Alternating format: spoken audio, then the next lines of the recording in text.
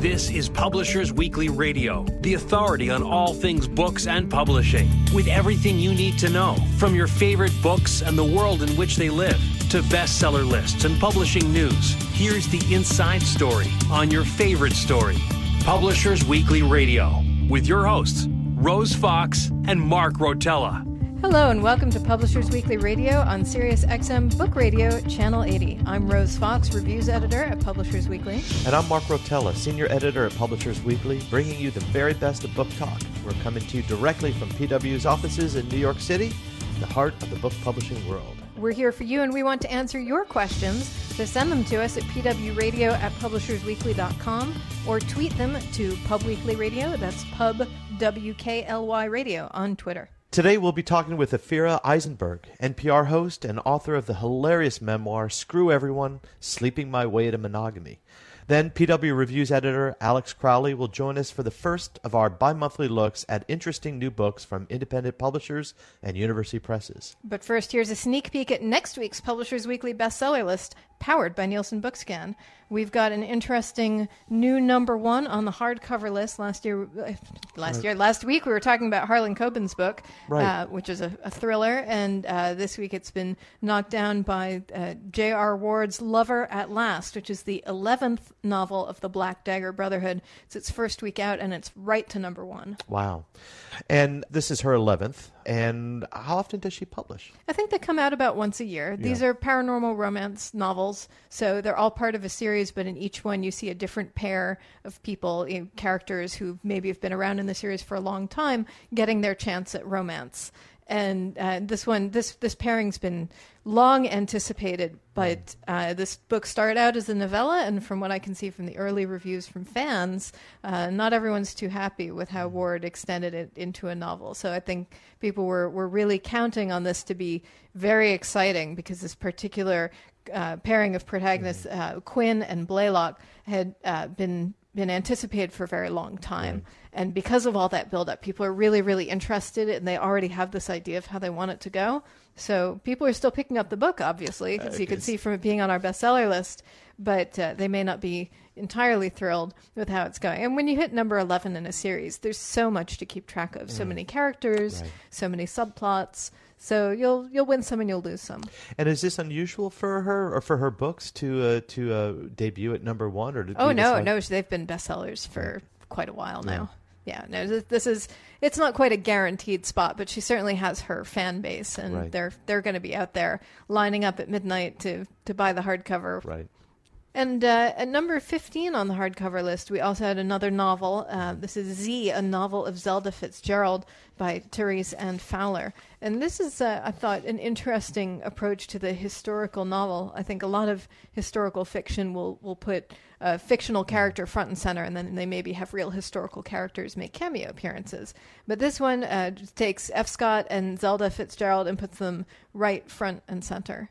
I thought it was an unusual and interesting approach. And according to the Publishers Weekly Review, it's quite successful. They say Fowler portrays a softer, more anxious Zelda who is lovable nonetheless, and her world is one of textured sensuality. Oh, wonderful. And looking at the announced first printing, it looks like they're coming out with proposing 150,000 copies, which for listeners out there, that's quite a bit. They're counting on lots of sales for this one. That's right. And seeing as it's number 15 on our list, it looks like those hopes are being borne out. Sure, yeah. And I did notice one other one, and this is Leaving Everything Most Loved by Jacqueline Winspear. And this one, we say in our review, broadens her heroine's horizons while offering only routine sleuthing in her solid 10th Macy Dobbs mystery. And this one is debuting at number 7, just for another novel. So again, looks like another series with a solid fan base. Right. If you liked the other ones, you'll like this one too. Right. Sort of thing. Nonfiction. We have a book that is debuting at number 3. This is Chip Heath and Dan Heath. Decisive, How to Make Better Choices in Life and in Work. This is from Crown Business. They say they tackle the problems of decision-making and all the failures that come with it. What they recommend is this WRAP model, W-R-A-P, W meaning widen your options, R is reality, test your assumptions. A is attain distance before deciding. And P is prepare to be wrong. And just looking at these, I'm thinking, wow, widening your options. That sounds like even more of a problem with decision making for those who have it. But right, that can lead to what they call choice paralysis, which is when you look at the menu and there are 40 different things and you can't figure out any of them. Whereas if someone said, "Do you want the chicken or the fish?" Right, you can go, "Oh well, yep, I guess I want the chicken." That was my thought exactly. We say the writing is humorous and often surprising, and a tool that the authors use to great effect when sharing such examples as David Lee Roth of Van Halen's obsession with brown M&Ms. He refused. That's right. Yeah, he wanted them. He had it in his rider to have them taken out for every show. But then he had fewer choices of M&Ms. Fewer choices. Good point. My gosh. So I mean, it sounds like they're just saying that you really need. It's all about creating distance. It's a step back, take more time, think about it. Try not to be emotionally involved. Yeah. Which sounds like sound advice. It's certainly an interesting approach. I'm Rose Fox, and you're listening to Publishers Weekly Radio. We've been talking about next week's Publishers Weekly bestsellers, a little sneak peek for you. And I also wanted to share a letter from one of our listeners, John in South Carolina. John, thank you so much for writing in. It's always nice to get fan mail. And John writes, "A friend asked me one day how I got so smart. He intended to ask how I knew so much, but people often mix up intelligence and knowledge. I asked him how much he reads, and he said he had read at least 5 books in his life. I explained that I read 5 books every month. He said, oh, nothing can educate a person like reading, but if you don't read, you don't know that. Would you please use your forum to explain this?" Oh, wow. So I'm certainly happy to take a little direction from one of our listeners and talk about that paradox that John says, which is that if you don't read, you don't know how much reading can do for you. And I think this is one of those things that starts very early on in life. There are whole organizations, charities that are just devoted to getting parents to read to their kids, to starting their organizations for getting more books into schools, because the reading habit really has to be instilled early on in life. Right. Otherwise, it's very, very hard to develop it in adulthood. And I think it's important to make it interesting for them rather than something that's tedious. And that's another challenge too, is, as you said, introducing it early on, but then making it engaging. And even I found by maybe not necessarily going, if you have a school age son or daughter, with what the school is suggesting kids read, but in ways kind of letting them pick out for themselves books by taking them to a library or by going to a bookstore. And as for developing that habit in adulthood, if there are listeners out there who are tuning into Publishers Weekly Radio and then thinking, well, this isn't all that useful to me because I don't read, it's never too late to start. The library is there for you. It's free. And don't let anybody tell you what you can or can't read or what you should or shouldn't read. If you read recipes and cookbooks, you're reading. That's a good point, Rose. Really is. Yeah, that's true. And I think for some people, they feel, oh, I'm a slow reader. It takes me such a long time. Well, it may be nice just to take that time. And if you read just a few pages a night, then that's more than you've probably been reading before, and I think that's just great too. That's actually the approach I've been taking to exercise recently. Oh. My girlfriend and I were sort of looking at our winter flab and thinking maybe it was time to turn some of it into muscle, and we started forming these elaborate plans that we were going to go to a gym and we were going to go running every morning, and finally I said, look, why don't we just do 5 minutes every night, because it's 5 minutes more than we've been doing before, and that way we have no excuse. We can find 5 minutes to lift a couple cans of soup or something. We don't have to leave the house. We don't have to get fancy clothes. We don't have to buy yoga mats. Right. We can just start working out, and that's what we've been doing. And it is really hard to convince yourself that you can't find 5 minutes for that. It's true. And at the end, as the saying goes, they can't take that away from you. You've done it. And the same goes with reading. And I think just building up, even gradually and finding things that interest you. Absolutely. Read comic books. I mean, read stuff that's fun. Read great pulpy mysteries. Read romance novels. Read children's books. There are wonderful books out there that are aimed at kids, but are genuinely fun for adults. I remember one time I went into a bookstore and I was just kind of window shopping, and somehow I wandered into the children's section, and I came out with 2 enormous shopping bags full of box sets. Really? Box sets of all of my favorite books from childhood, because they'd kind of, I'd beat them up when I was a kid or whatever. I had the Margaret Henry Chincoteague books, and I had books by Edward Eager and E. Nesbit, and these wonderful English children's books that I'd grown up with because my grandparents would send them to me from England. Oh, and I still love them. Anne of Green Gables. These books for kids and teens are really splendid. They're great storytelling. And you can read them at home. You can read them with a brown paper wrapping on them if you don't want anyone to know that you're reading kids' books or romance novels or whatever it is. Or download it on the Kindle. Mm-hmm. That's true. Absolutely. If you have access to that, you can totally do that. And it really doesn't have to be a big investment. If you have an e-reader, then ebooks are free. There are so many free books out there. Yeah, this is true. And you can often borrow them from the library too. Right. And I expect people who are trying to build a habit of reading or just getting into the habit of reading probably don't have an e-reader. But if you have a smartphone, you can read ebooks on it. I do that all the time. And nobody knows. They think you're checking your email. Oh, right. Yeah, that's right. So I think it really is possible to start this, a little bit at a time and get yourself into it, or develop the habit of reading to someone else, or read poetry. It's National Poetry Month. It's April, and what better time to get yourself a book of dirty limericks or something else that you think you're going to love, and just dive in. That sounds great. Now, Rose, I've got the list here of books that are being published this week, and I kind of want to pick out a couple that I bet might be on our bestseller list next week or the week after. You think I should try that? Oh, sure. Yeah, absolutely. Okay, well, here it is. It's All Good by Gwyneth Paltrow. This is a cookbook, health book written along with her, I think it's her home cook dietitian, Julia Turshen. And this is from Grand Central Publishing, and looks like they're coming out with 200,000 copies. They're announcing that. So I think they're going to put a lot of advertising, a lot of marketing behind this. And I think that might make it on our list. Another one is Duck, an autobiography by Dwight Gooden.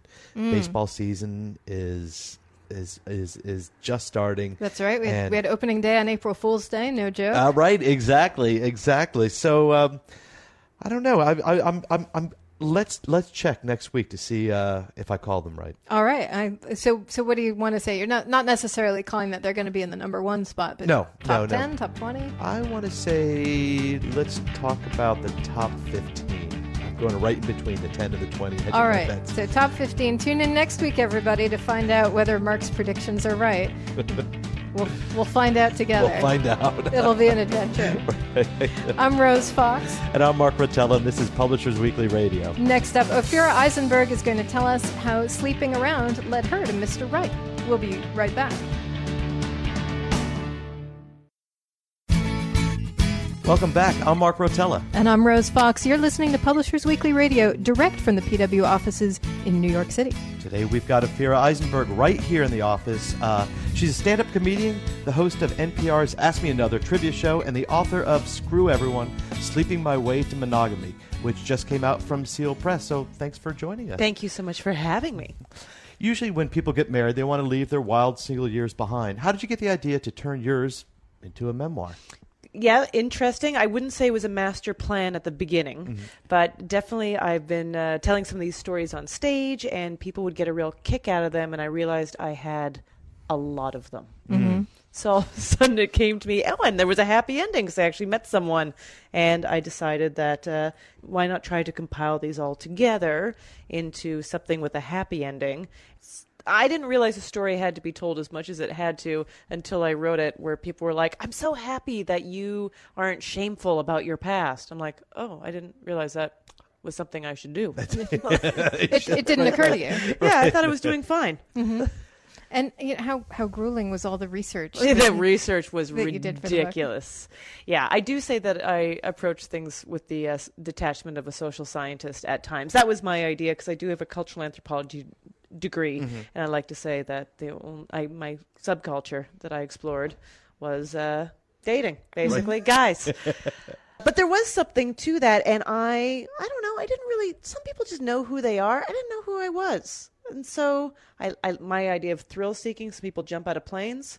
I liked meeting people and talking with them, and that was my thrill. They're like, hey, you want to walk down the street at midnight? Yes, like that sounded exciting to me. Mm-hmm.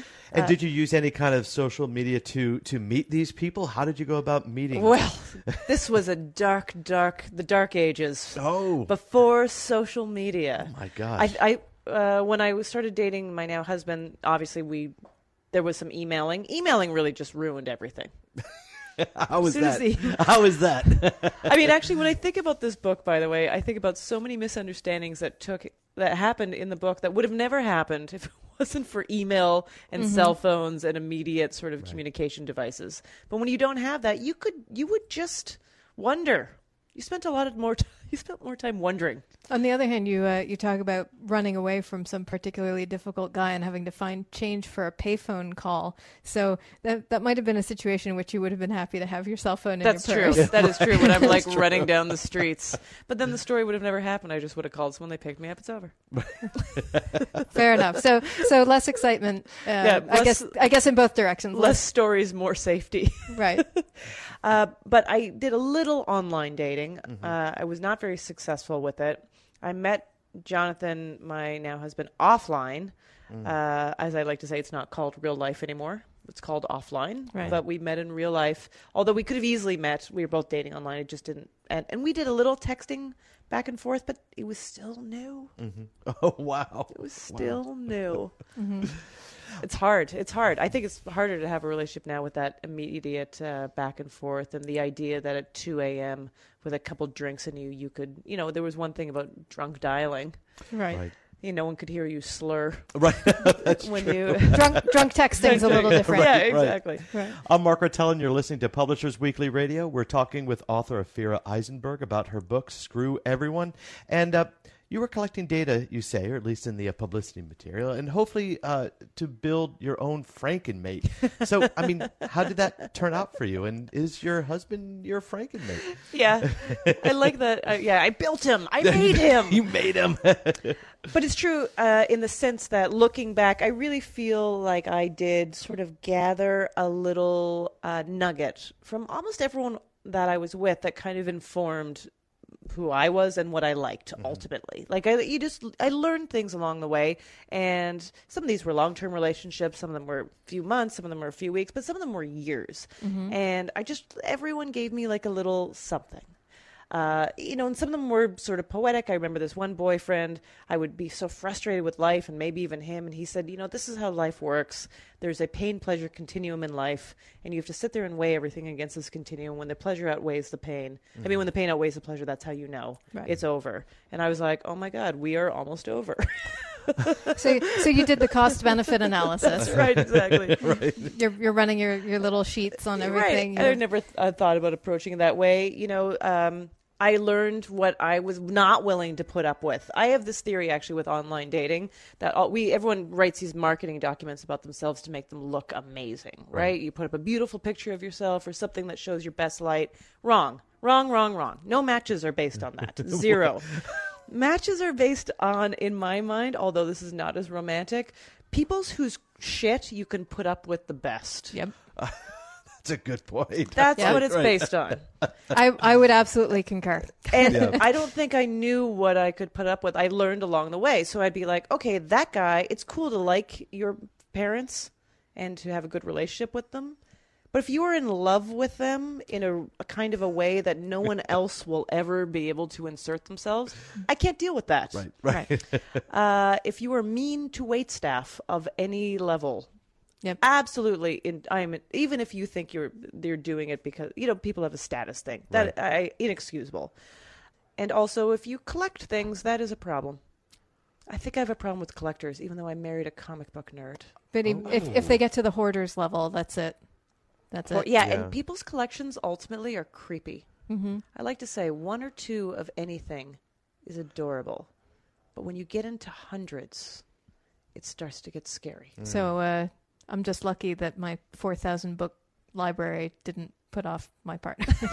Although right. Books and CDs somehow. I think it's different objects. Like I have a story in there about going home with a guy who revealed to me a bedroom full of Garfields. Right. Like 300. Yes, that was a little creepy to read. I've read horror stories like that. Right. They're all staring at you. Right. They all have their big eyes, big googly eyes. Yep. Yeah. Although at the time when seeing that, I was like, because I have an open mind and that's sort of what drives the book. I was like, well, maybe if this works out, our kids could play with them. Like, who knows? There could be an upshot.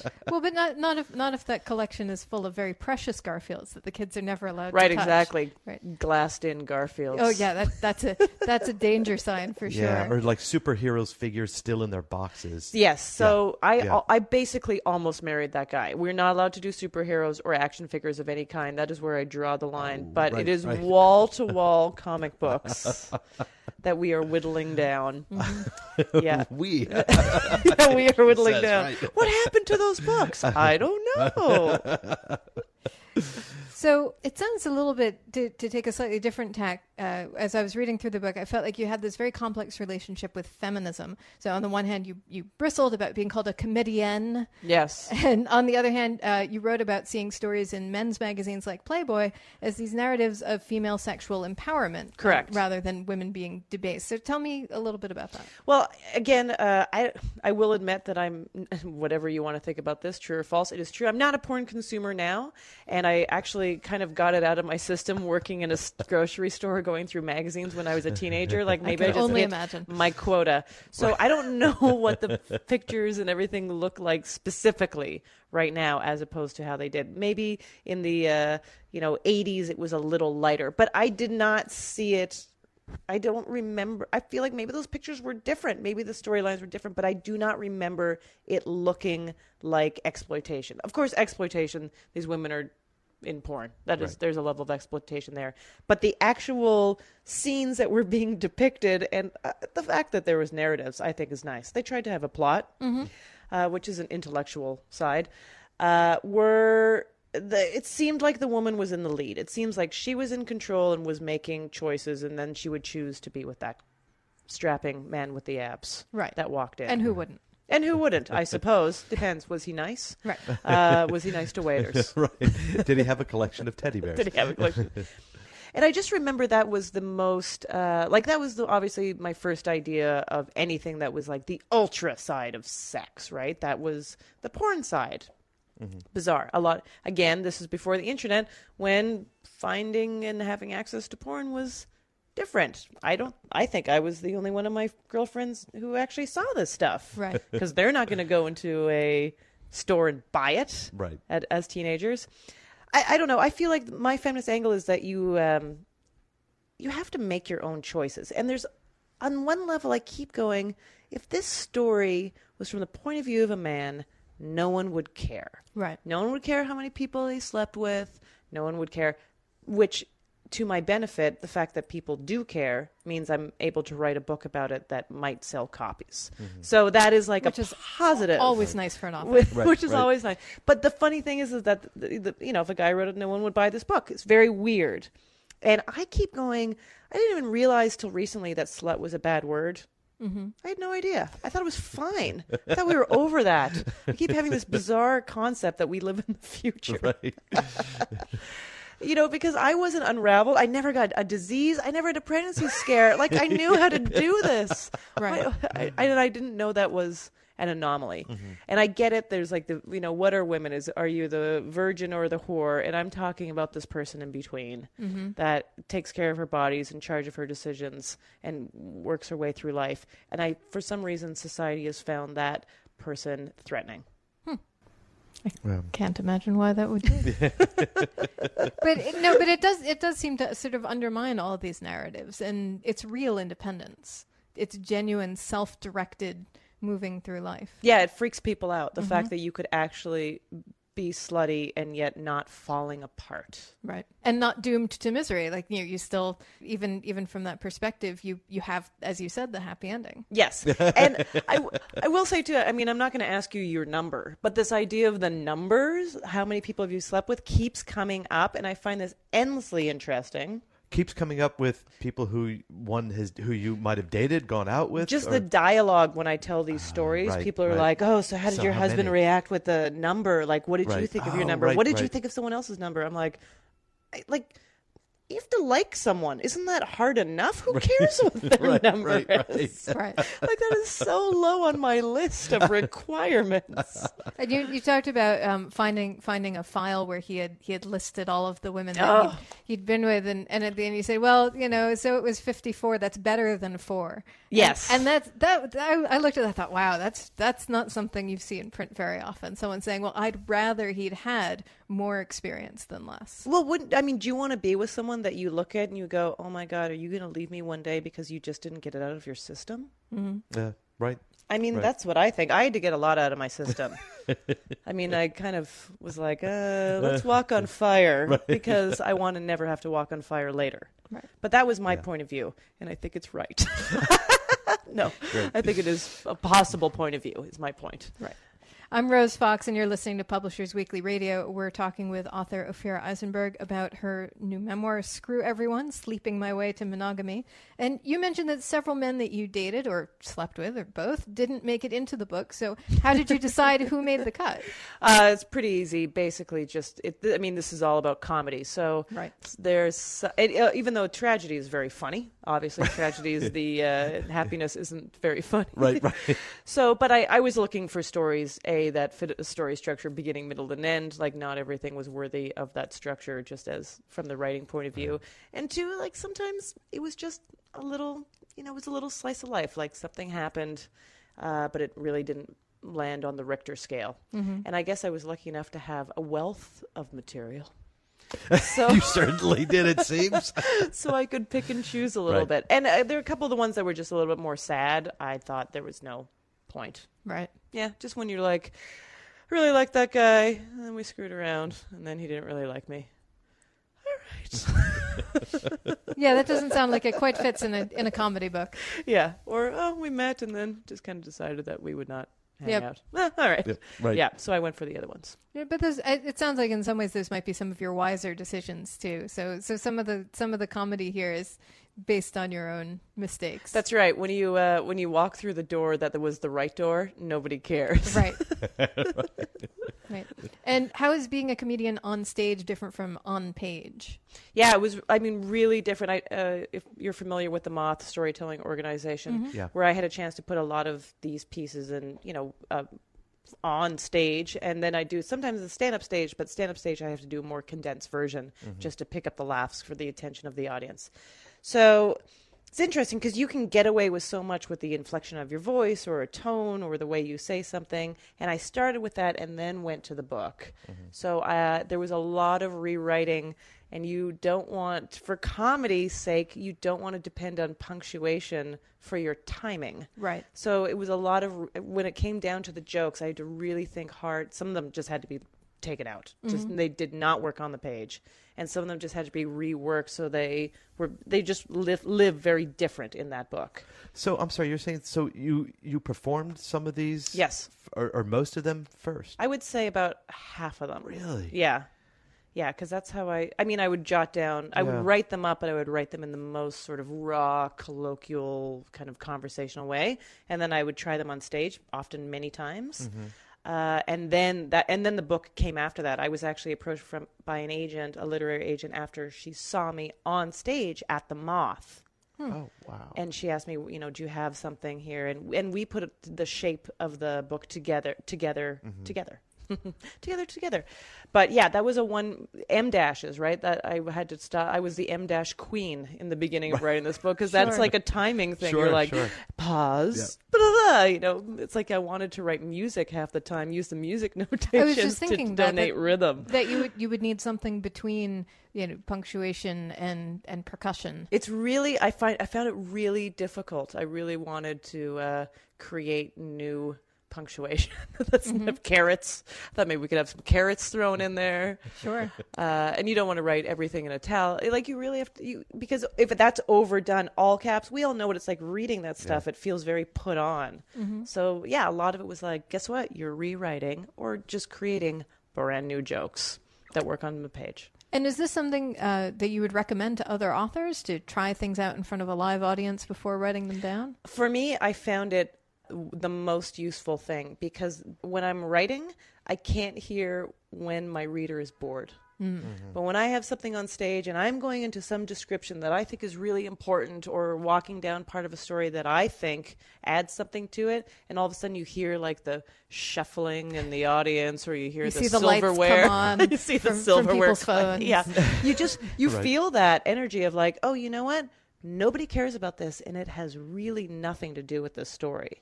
So, and then, you just take it out. So I thought that was, and you just hear naturally too. You go, oh, and here's a joke. And if it doesn't land, you go, yeah, that isn't worth it. Or anything that's not clear, I feel just is blaring at you. The feedback is so immediate. Now, when you're writing your skits for stage, are you thinking, well, this could possibly go into a book sometime, and you start tailoring it differently, or do you really still listen to your audience? Yeah, I mean, you can't screw around with an audience. Yeah. They have no patience for you to. It just, I feel like they're different muscles. They are very different muscles that you have to, and there's a lot of overlap. Right. But you have to figure out what you're doing where. And my stage. I mean, I've been working on stage for a long time, thankfully. So I feel like that is my comfort zone, and this was definitely put me really like challenged, and I was happy for the challenge, but it was a challenge. Is there something about the impermanence of stage versus the permanence of a book? No kidding. Yeah. Oh my God. Absolutely. Because, so you do the best version of one of those stories on stage for a crowd. We could even make that crowd 1,000 people, whatever you want it to be. And then at the end, it's just over. And people remember little slices, whatever, and you remember little slices. But the idea of then you do it the next time, and maybe the next time it doesn't work. And then it's, you're like, what happened that time when I had it all right? So this is, it is nice. There is something nice about an object that you're like, look at this. Sure.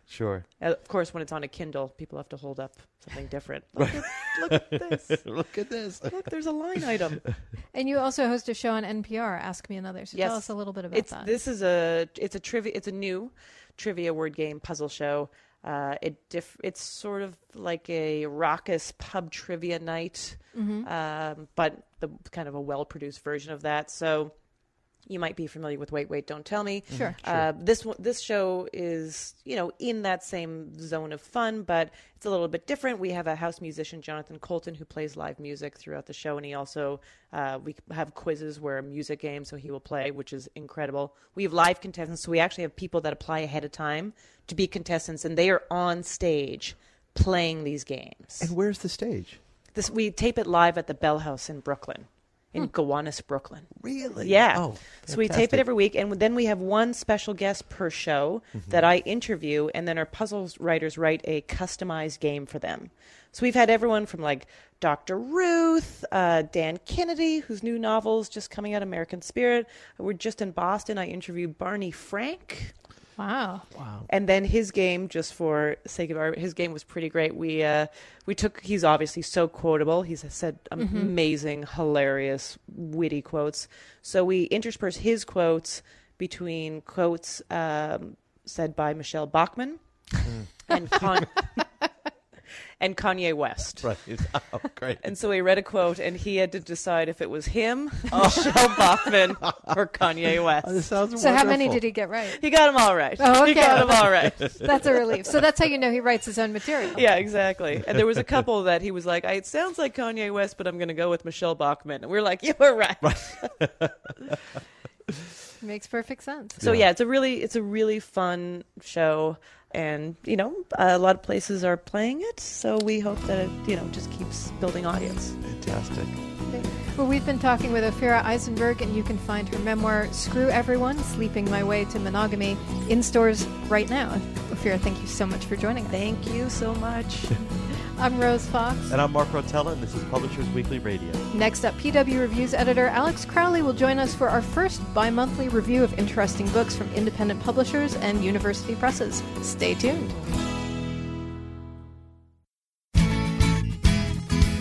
Welcome back. I'm Rose Fox. And I'm Mark Rotella. You're listening to Publishers Weekly Radio, direct from the PW offices in New York City. Every week we get insider info from one of the editors at Publishers Weekly. And today, reviews editor Alex Crowley is here with us to discuss some intriguing new titles from university presses and independent publishers. Thanks for joining us, Alex. Thank you for having me.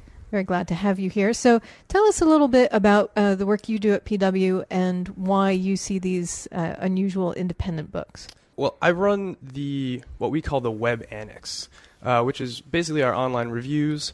It's books that don't fit into our normal magazine schedule for whatever reason, things that show up late to our office. And a lot of times that has to do with limited budgets and whatnot. And so university presses generally fit into that. A lot of independent presses, small presses fit into that as well.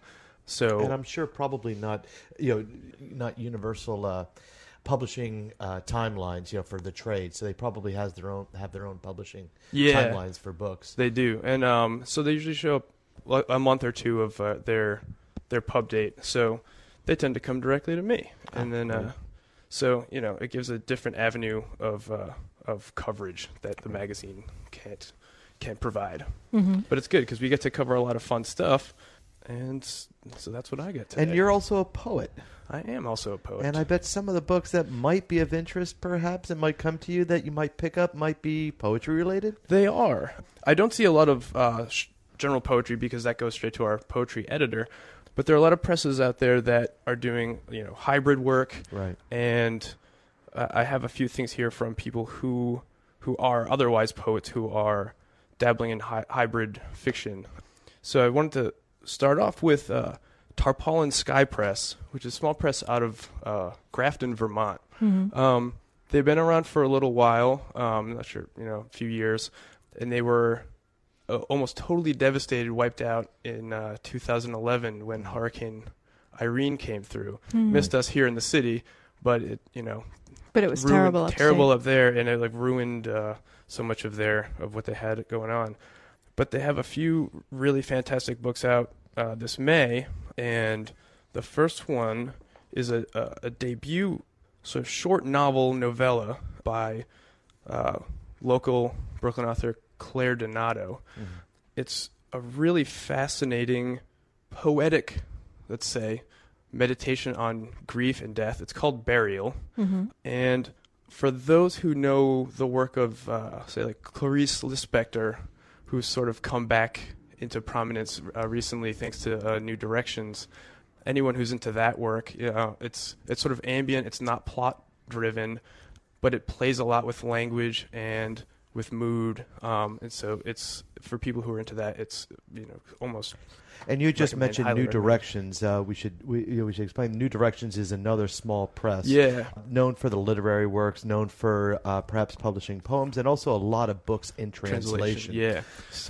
And they're always doing fascinating stuff. Right. So that's Claire Donato's Burial. Highly recommend, and that will be out in May. The two other titles are sort of intriguing husband and wife team.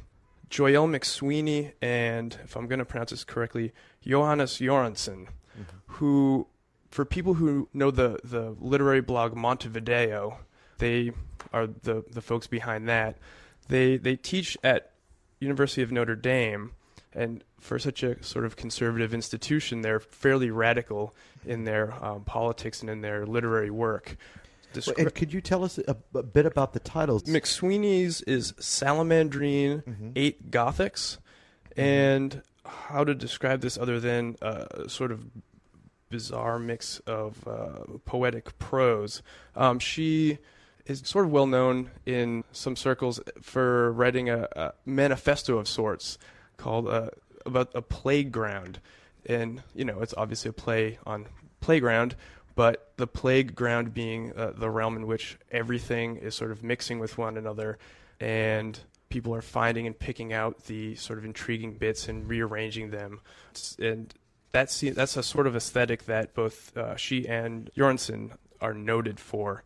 Göransson's book is called Haute Surveillance, and his work is a lot more, theatrical in its tone. But the two of them, they do a lot of work promoting other authors, and but they like to toy with form and they like to toy with language a lot. Göransson is Swedish, but he writes a lot in both, and he does a lot of translations of Swedish poets, and it's quite interesting work. So the language play is always there. I'm Mark Rotella. You're listening to Publishers Weekly Radio. We're talking with PW Reviews editor Alex Crowley about university presses and other small presses. What other presses do you have here? Actually, before you go into that, I had a question for Alex about these poetry books, because it's National Poetry Month, and I know a lot of people are getting into poetry, maybe for the first time or for the first time in a long while. Would you say these books are accessible to the casual reader, or do you really need a grounding in poetry to get into them? I don't think you need a grounding in poetry. More than anything else, I think you need an appreciation for language play and in ways that authors are using language in unconventional ways. We're used to thinking of language as a means of communication, and it's fairly straightforward if you think of the Orwellian clear as a window pane. These are not like that, but it's fun. It's play with sounds, it's playing with like double meanings, triple meanings, and using language in ways that is unexpected, in a way that listening to music doesn't convey a straightforward meaning, or looking at abstract painting doesn't. Interesting. Yeah. So what else do you have for us? Something that's interesting about the Tarpaulin Sky books are cool because they're kind of small, not quite pocket size, but almost. And I kind of have an affinity for that stuff. Another great small press, Tiny Hardcore, which is run by Roxane Gay. And they're somewhere in Illinois, I think she runs it from. But she's just put out a book. They put out maybe 1 or 2 books a year. Mother Ghost by Casey Hannon, which we just gave a starred review to. I've been hearing about this, actually. It's really, really cool. It reads as if it's a memoir-ish, but it's not really. It's about a young man named Pith who is coming out in a very conservative environment, and there's a lot of surreal, nature play happening. But again, it's the language play that is really, really, really enjoyable, and the language is incredibly poetic. And this is probably a little bit more plot-driven than, say, Donato's Burial, but it's a fascinating work, and I think he's also Casey's a debut author as well, I think. And when they talk about, when you're saying a pocket-sized book, that I'm seeing you holding it here, it really is something you could fit in your back pocket. Yeah, it's great, and especially in the city here, you just put it in your pocket, get on the subway, and ride. I remember those old days when when pocket paperbacks could actually fit in your back pocket. And now the best way for me to describe this for our listeners is to say it's a little smaller than an iPad Mini. So how times have changed. Yeah, exactly. We would used to say the iPad Mini is a little bigger than a small paperback book, and now things are flipped around. So, Alex, it looks like you also deal with a lot with university presses. And in your mind, which are the ones that are publishing that you've been seeing with some interesting books coming out? Right now, the most interesting in for university presses accessible to the general public, University of Chicago and MIT, of all places. So you tend to think of those as high-minded theoretical institutions, right. And but MIT has been doing a great series on with art books. I don't have these ones with me, but they did a volume on abstraction. They've been doing a catalog on documentary and all sorts of things, and most of those came out in like February or March, so they should be available now. Just collections of theoretical works, but for sort of more lay audiences, so that you can pick them up and you're like, oh, I'm interested in documentary films. What else is going on in that world? Or I like abstract painting. What else is going on in that world that I didn't know about? And they're beautifully done, and they've gotten great response from people that have read them. And here I have a couple new ones. One is Illa Reza Noorbakhsh, Robot Futures, which is exactly what you'd think of. It's how robotics is going to transform, both industry and social life and the economy, and just the changes that are going to take place in there. And then we also have Greg Kostikian's Uncertainty in Games, which, as gamer culture starts to take over, it's important to understand sort of the theoretical underpinnings of those. But here, his claim is he's a game designer, Right. as well as an author, and he posits that what makes games so interesting is how much uncertainty is, sort of slotted into the gameplay.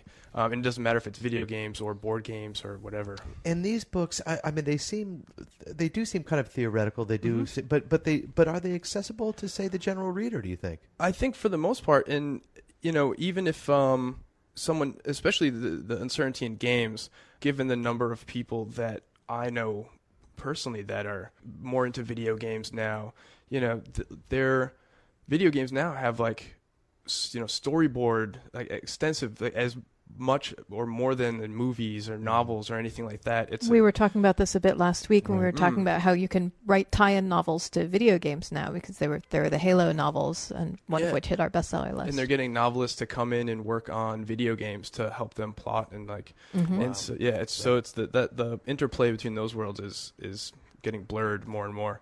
So that's some cool stuff, and for anyone who's interested in game, that's a cool one. I'm Rose Fox, and you're listening to Publishers Weekly Radio. We're talking with PW Reviews editor Alex Crowley about some interesting books that are coming out from university presses. And he says these may sound like egghead books. If you think a university press, you may think a book that you're going to read in university, but he says they're very accessible to lay audiences. So what else do you have? And from the University of Chicago, I got two right here. I'll start with Barbara King's How Animals Grieve. They've had a whole bunch of books on, animals in different forms. They had a book on swordfish, and they have a book on jellyfish and the ecology. This one is on grieving. It's a more universal animal sort of characteristic than we sort of take for granted. So in itself, that's a kind of fascinating topic. But this one here... And in general, we've been seeing books, I think, on animal behavior. They're just becoming more and more popular, I've seen, in our general nonfiction reviews. It's true, and I think because people want to know more about how humans and non-human animals, what behaviors do they share? What do we see reflected in things that aren't like us, but are actually like us?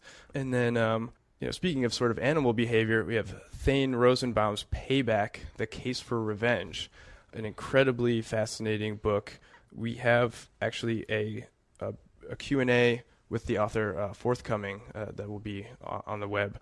But here, Rosenbaum says that our justice system is sort of framed in a way that's objective and removes emotion from what is otherwise, or takes the place of emotion. And so we all feel like when, say, I don't know, at the end of a court case, some prominent ones, we feel like why do we feel that justice has been served or hasn't been served? And we can't, revenge has become this taboo when really other things have just sort of substituted for them. And he advocates bringing emotion back into the courtroom because it'll be beneficial for prosecutors, judges, and people, defense, juries, everyone. So that's interesting because we tend to think of emotion as being opposed to rationality. Right. The idea is that if you get caught up in emotion, you might convict somebody who's innocent because you're emotionally so certain, so convinced that they did it, that all the facts in the world won't sway you. Exactly. So he seems to be taking the opposite tack. He's positing that justice and revenge are sort of the Janus face. We only tend to look at the face of justice and not realizing that the other side of that coin is revenge. We will see justice done when an adequate substitute for revenge has been implemented. But when the balance is skewed, we say, oh, justice hasn't been served, or such as a jail like sentence, which does he consider that a form of revenge or revenge? Well, he posits, they're all different forms of punishment, but we don't tend to see them as, we don't even see like a jail term as revenge. But at its core, removing someone from society for an extended period of time is its own form of revenge. We are social animals, and taking people out of society is a way is a means of punishment.